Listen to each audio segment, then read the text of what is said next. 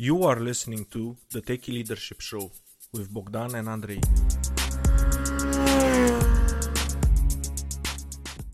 Hello and welcome to the Techie Leadership Show. Today with us we have Shuk Odenibo. He's the co-founder of The Poison and the Apple. Shuk is a Black Franco-Albertan from Calgary. He is passionate about the interactions between health, culture, and the environment. This has inspired him to pursue a PhD in medical geography at the University of Ottawa after completing his master's degree in environmental health at the School of Public Health at the University of Montreal. Shuk was ranked amongst the top 30 change-making Albertans under 30 by the Alberta Council for Global Cooperation, the top 10 young Franco-Albertan leaders by Radio Canada, and the top 25 environmentalists under 25 in Canada by Starfish for 3 years. Shuk was MEC's ambassador for the outdoors and is an alumni of the First Ocean Brigade cohort, a group of young Canadians leading ocean health and literacy projects across Canada. Hey, Shuk. How are you, Shuk? Hey, that made me sound really pompous. I'm sorry. Yes. No worries. So would you like to add anything else about yourself?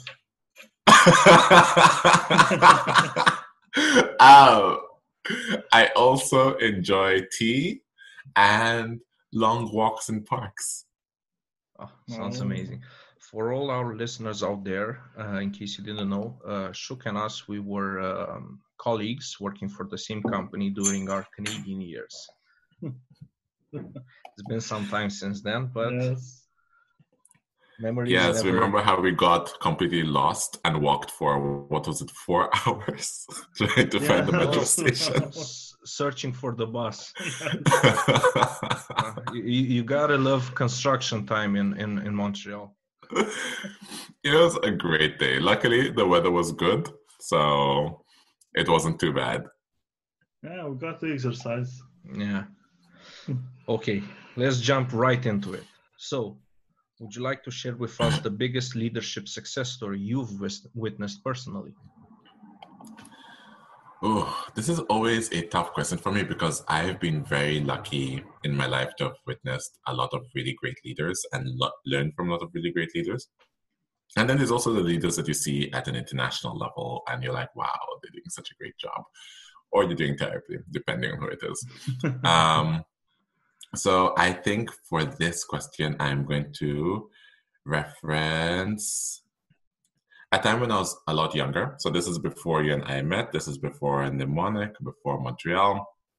When I was living in Calgary, I spent a year working as the director of sustainability and operations for Club Monaco, which is a clothing brand. Cool. And I had this really wonderful regional manager who was very, very good at her job, like excellent at her job. And so I'm in this sort of new position, new role. And when it comes to the environment, when it comes to sustainability, I'm very good at that. When it comes to managing people, especially like part-time minimum wage staff who don't necessarily care about the job and are there for the money, that I was not as good at. It's a little bit hard, and I've always been the kind of person who I work really well with self-motivated people, but I don't know how to motivate people. So it was very much like if I saw staff people not doing what you're supposed to do, I'd be like, just go home. I'd rather not have to fix up your mess. I'd rather do your job for you and not pay you, so go home. And so she one day came to me and was like, Chuck, a lot of people leave the shifts crying when they work with you. Crying. Crying. I was like, I'll just like, go home. You're useless. I don't need you. Go. So they did care about their jobs. Apparently. And so she was like, so I watched her work for one day because I was like, you know what? Show me what you do because I clearly don't know how to motivate these people. And so like a staff member wasn't doing a great job. And so she was like, hey, Chuck, take care of this job for me. I'm going to go out for coffee with this staff member who's not doing a good job. I'm like, okay. And so she goes out for a half-hour coffee, comes back, and the staff member is like on point, smiling, radiating, running around, doing everything she needs to do, like 10 times better with so much energy. And she was like, yeah, she just needs someone to listen to her. And I'm like, oh. And so then I kind of learned from her that even if someone's not necessarily motivated by the job they're doing, they can be motivated by the team they're working with, and if they feel comfortable in the space. You have to come with the assumption that everyone wants to do the best job that they can do. And if they are not doing the best job, then there's something stopping them from doing the best job. And as a leader, it's your job to find out what is it that's hindering them from doing what they can do, and sort of supporting them in the best way you can. And so from that moment onward, I then started trying to get to know my staff a bit more on a personal level. So someone not be doing their job, and rather than just being like, go home, I don't need you, I'd be like, hey, are you doing okay? What's wrong? Tell me about it. They'd be like, oh, I know, school was really hard today. I failed a test. My boyfriend broke up with me, something. And I'd be like, oh my God, I'm so sorry to hear that. Like really sort of sympathizing, you empathize, and they feel like they're listened to. They feel like they're cared for. They feel like it's not just a job, but it's like a quote unquote family. And then they give more energy because talking about your problems is very therapeutic. So just even talking, even if I don't have any advice or anything to offer, and they're back on it, and they're more, engaged, and they're more present. And it's, so I think it really taught me a lot of soft skills that I'm very grateful to have learned, because I feel like there's certain skills you can only learn in certain environments. And so, with jobs like the ones that we met with Mnemonic, or with other kinds of jobs, they're hiring professionals, they're hiring specialists, they're hiring full-time people. This is their livelihood, this is their job, this is their passion. But in the jobs that like retail and clothing stores and those kind of thing, where they hire part-time people, where it's just a way to make money, but it's not that person's passion or that person's desire or interest. And I think that's where true leadership comes in. So Yeah. Treadstone jobs. Yes, and it's important to support your people and show them support. And it's not just support them in the job and what they're doing, if you can, and if it's possible, also support them in their passions outside of work, in their life, what's happening, and show them how, okay, maybe how can you, by working here, can have like a better life, and see them, align them somehow. Align their Absolutely. personal goals with the company goals. Yeah, I guess Absolutely. that making people feel like they matter will make them feel that their work matters, and they will keep Exactly, which themselves in is really check. interesting, because a lot of times we don't realize that. Like, a lot of times I think we think, okay, work from 8 to 5 and then personal life. You don't bring personal life to work. There's that mentality, never bring your personal life to work. But when you bring your personal life to work, because your personal life, no matter what, will always affect your work. If you're going through a divorce and then Yes. you're in the office, it's there's a maximum to how much you can hide that. But feeling supported and feeling like your coworkers aren't judging you, and feeling that your boss is someone you can turn to say, hey, I'm having a hard time. I won't be as good today as I am normally. I think that speaks volumes, and it's a lesson I'm really glad I learned very quickly, because I've seen people that are higher up that don't know this lesson, and they've made some very unnecessary mistakes. And on that note, would you like to go on with the biggest leadership fail you've had the unfortunate experience of witnessing? Oh, let's see. This is always a tougher one, because I'm like, who am I throwing under the bus today? We have only tough questions. Biggest leadership fail that I have seen in my personal life.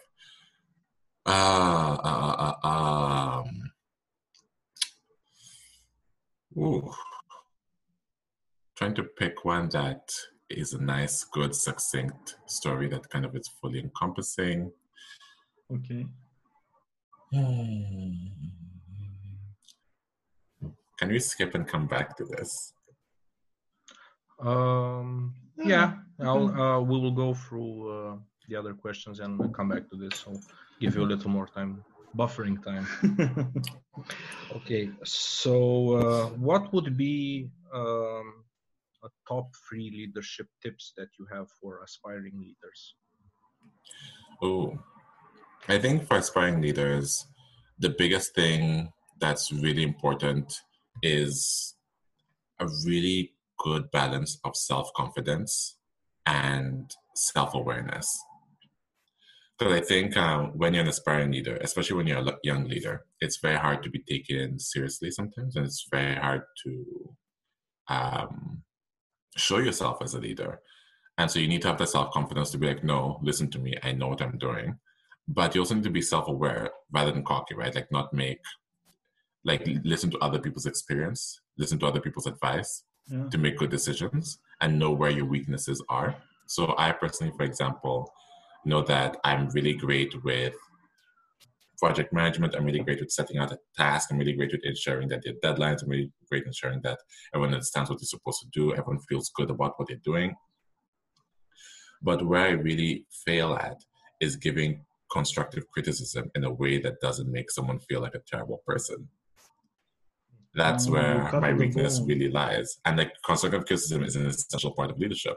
And so normally whenever I pair up with someone to like co-lead the project, I always make sure that the person I'm paired up with is really, really sweet about the way they give criticism so that, we pair off nicely. So it's sort of having that self-awareness to know, okay, I'm not good at this, and this is where I fall flat, but I am good at this. So how do I fill out these holes to ensure that my team doesn't suffer from my weaknesses?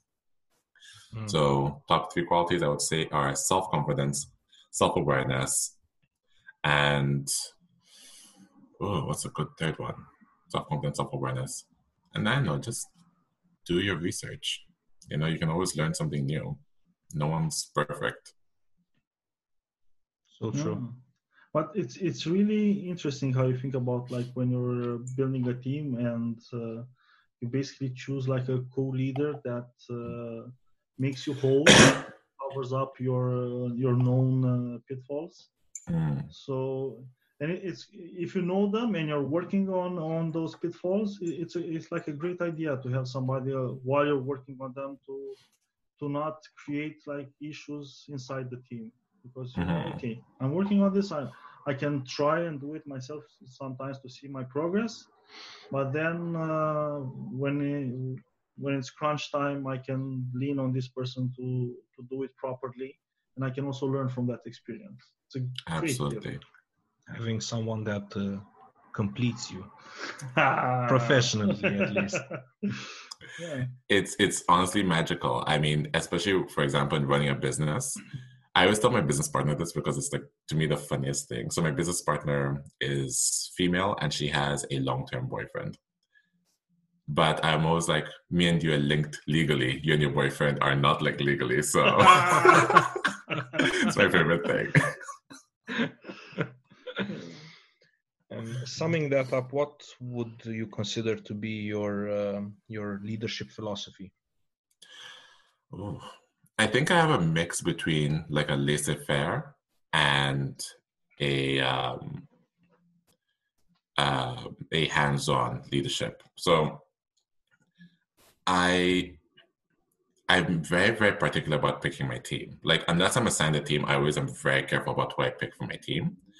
Because my favorite thing ever is, when you're a leader, you're delegating tasks, you're ensuring that everyone's on board with the project, everyone feels ownership in the project. My favorite thing ever is when someone says, I'll take that on, you forget about the task. You don't need to follow up. You don't need to look behind. They've taken care of it. And they've done it to the best of their ability. And you trust them. And so you move on. That is invaluable. Absolutely invaluable. Because there's nothing more, to me personally, there's nothing more annoying than having to follow up and having to be like, so is that done? How is that done? Make sure you send it to me before it's it goes out, just so I can make sure that it's done well. I don't like that. That's, if at that point I'm already doing your job, so why do I have you, So it's very much like, I like to believe that I've selected experts in the field. I like to believe I've selected people who are passionate about what they do and are the best at what they do, and I leave them to do what they do. And if I do not trust that they're good at what they do, then I shouldn't have picked them for the team. I always keep reminding people, if you hire professionals, okay, you have to expect that they are professionals. And unless they gave you reason to believe that they are not professional or are acting unprofessional, just let them do their thing. Mm, They're not children. exactly. If not, it's like asking them, like, take half of brain, throw it out. Let me put my half of brain inside you. It's not a good situation. No, it's and, not. And you pick them, so it's a learning experience. Even if you pick wrong, you get to pick again. Absolutely. I think that's also like a really key point is it's a learning experience. So even if you pick wrong and you make a mistake, it's recognizing what was wrong with the person you picked. Like I have a habit of going for passion. So like if I talk to someone they're really, really passionate, I'll be like, okay, they're going to be great. And sometimes they're not. And sometimes I realize, oh, that person's passion was like temporary. Like, you know, some people have like some people are like are very steady with their motivation. Other people are like up and down. And so I accidentally picked someone who's very up and down. And when we chatted, they were very up. And then when they got down, and I was like, what is happening? So get them part-time. Get them part-time. Are you up? Yes, come into work. Are you down? Stay at home. But it's one of those things where I think, you know, knowing what to look for, and you learn what to look for through trial and error, because you'll find some people that are really phenomenal with the original criteria set out. And there's some people who have that original criteria, but they have some shortcomings that you didn't see coming. And so then next time around, you now know kind of the shortcomings to look for that, you know, don't work well with your team or with your working situation. And you go from there. Learning from experience is a great thing. But on that note, it's not the only way you can learn. So what would be the book that had the most profound impact on you? The book? So when I finished my undergraduate degree, so my first degree, my mother gave me a book as my graduation gift, and it was Backstabbing for Beginners. Backstabbing for Beginners. Backstabbing for Beginners. Choice. Yeah. Because, so I don't know if I've ever told you guys this, but both my parents work for the United Nations.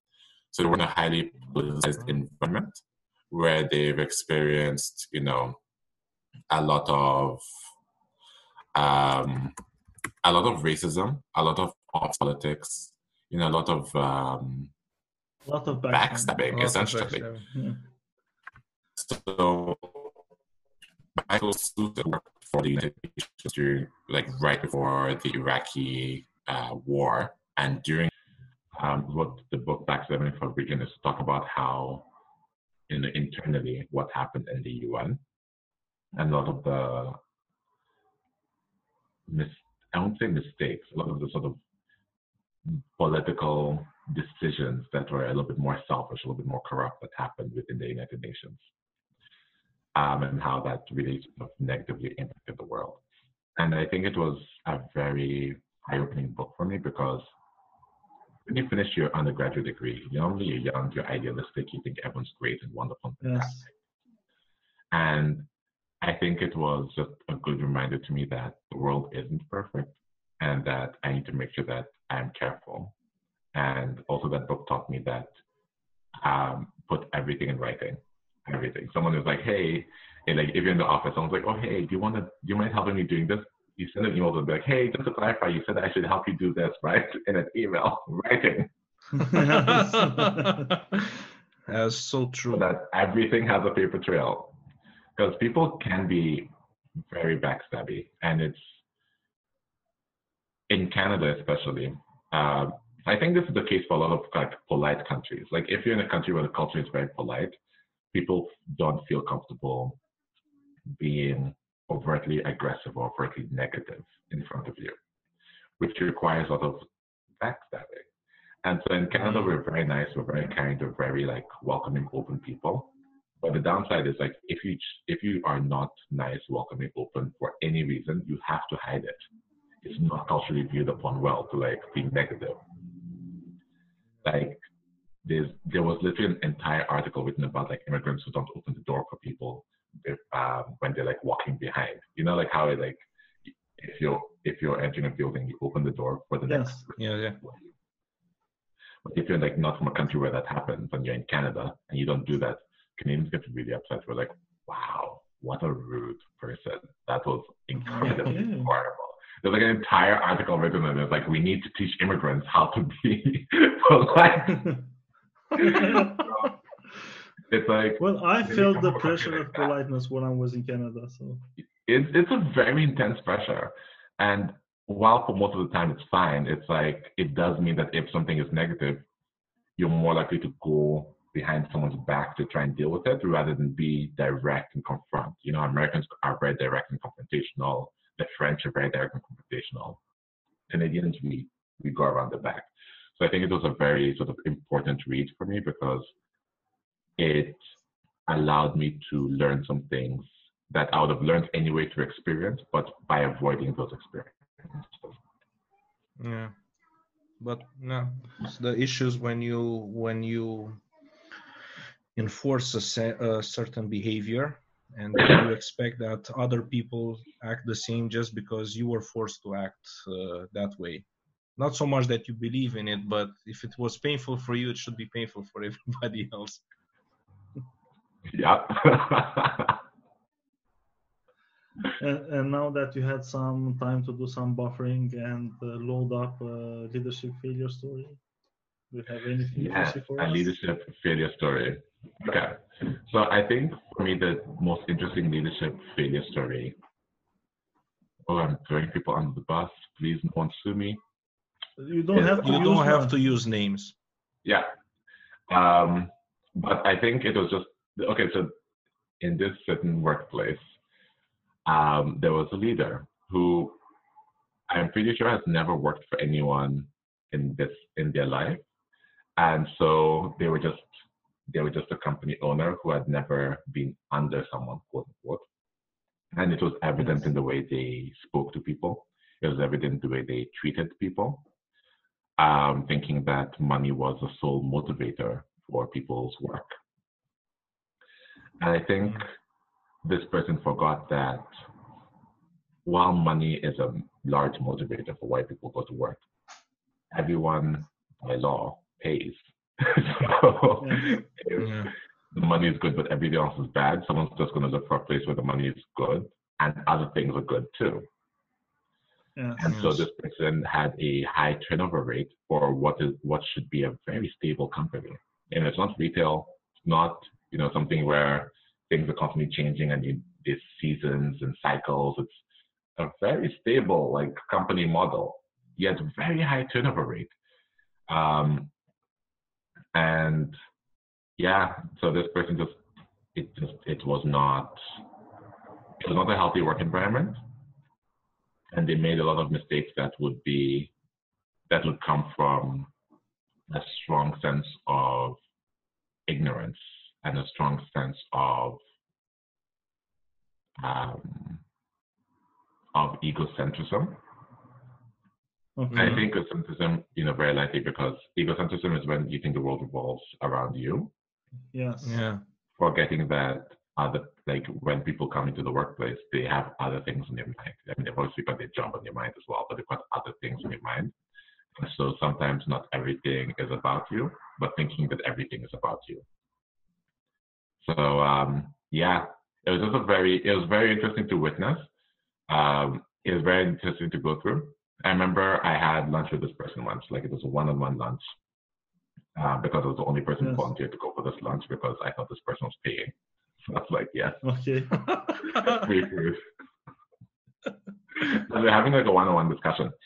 And this person starts telling me about their travels in Africa because they've never experienced poverty. So they wanted to go experience how poor people live. And so they wanted to travel to Africa. And I was so incredibly disgusted by that story. Yeah, there's plenty of poverty in Canada also. There's poverty in Canada also, but then also everywhere. Who travels to a country not to experience the culture, not to experience the language, not to sightsee? No, they want to see poor people. How disgusting is that? And then, how does one person think that is an appropriate conversation to have with someone of African descent? All of these, I don't know why he chose you to tell that one. Was he trying to impress you? He was trying to impress how me. Sensitive he is? You know what I mean? He was trying to be like, oh, look at how worldly I am. And I'm like, it's not worldly. That's bad. Bad and Oh my pathetic, God. privileged.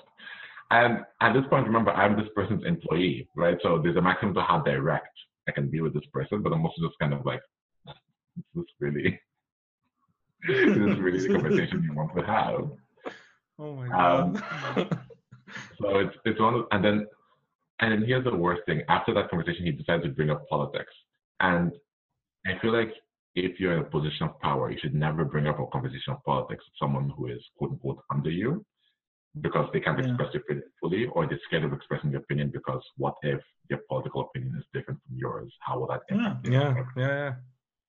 Especially if you're passionate about it, you're free. Like maybe when it comes to evaluating my work and giving me a raise, it's not going to be based on what I'm doing. It's based on my views, which are not the same as my boss. As my employer. Oh, 100%. And so I'm just there like this innocent, like, okay, what's going on? And we chat about like the Queen, and I'm a monarchist. So Canada is a constitutional monarchy. We have a queen. We share the Queen with the UK. Yes, but you it's do. funny because when she is in Canada, she's the Queen of Canada. She's not the Queen of the UK. When she's in the UK, we're like, okay, fine, she's Queen of the UK there. Like one person, two jobs, different jobs. But I don't mind having a monarchy. I kind of like the way our political system is set up, because we have the Queen, who has no political power in Canada, so she can't do anything, but she's a figurehead. Then we've got our Governor General, who is the head of our armed forces and represents the Queen, and she or he really focuses on sort of the cultural aspect of Canada. And then we've got, a Prime Minister who focuses on the political aspect of Canada, running the country, all of that stuff. And the Governor General has the power to fire the Prime Minister. Whoa. And the Queen has the power to get rid of the Governor General. And then, how does it work? And then, but the Prime Minister selects the Governor General, and the Queen appoints who the Prime Minister selects. So it's a very sort of like interwoven system, which makes it very difficult for Canada to have a dictator. So I'm a huge fan of that system. I mentioned this to this person because they brought it up, and they got this rant about like, am I a racist? I'm like, what do you mean? He's like, well, the Queen, it's it's a very elitist system, because having a royal and then having normal people, it's like, oh, imbalance and da da da da da. And I'm like, are you really calling a Black person a racist after you went to Africa for your poverty porn? And that's because exactly what you're like, oh, the elitism, when you grew up in like this rich fancy neighborhood and your daddy paid money for you to buy the company that you currently have right now. Anyway, point being, poor leadership, high turnover rate of this company. I stayed for a surprisingly long time, but that's because I got to work from home, so I didn't get to see this person regularly. Well, that's something that's I recommend, like every leader should go and work, even if you want to start a company. First, go 2-3 years, work for other people, learn from the experience, see what's wrong.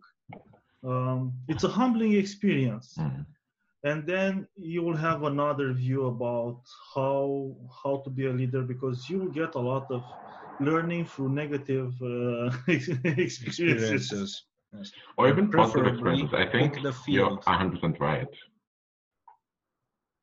Like it's so important to have those experiences, because I've had really not great bosses, but I've also had really wonderful bosses. And so I try and emulate the bosses that were really wonderful, because I'm like, what did they do that made me feel so positive and made me feel so good, made me feel so valued, so that I can like sort of pass it on to other people.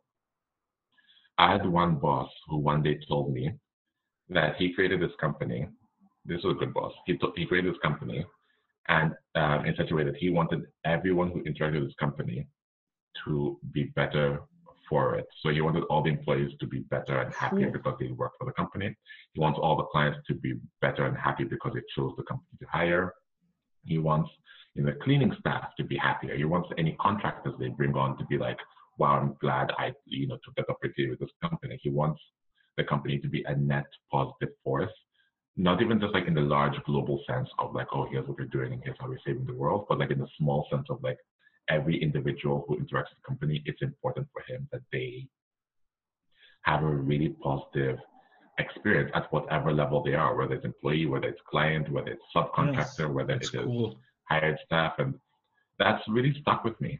I feel like I want anyone who interacts with me, anyone who hires me, anyone who hires a company I'm running to be really, really sort of glad that I entered their life. You know what I mean? I don't want to be someone's like, oh no, why did I ever meet him?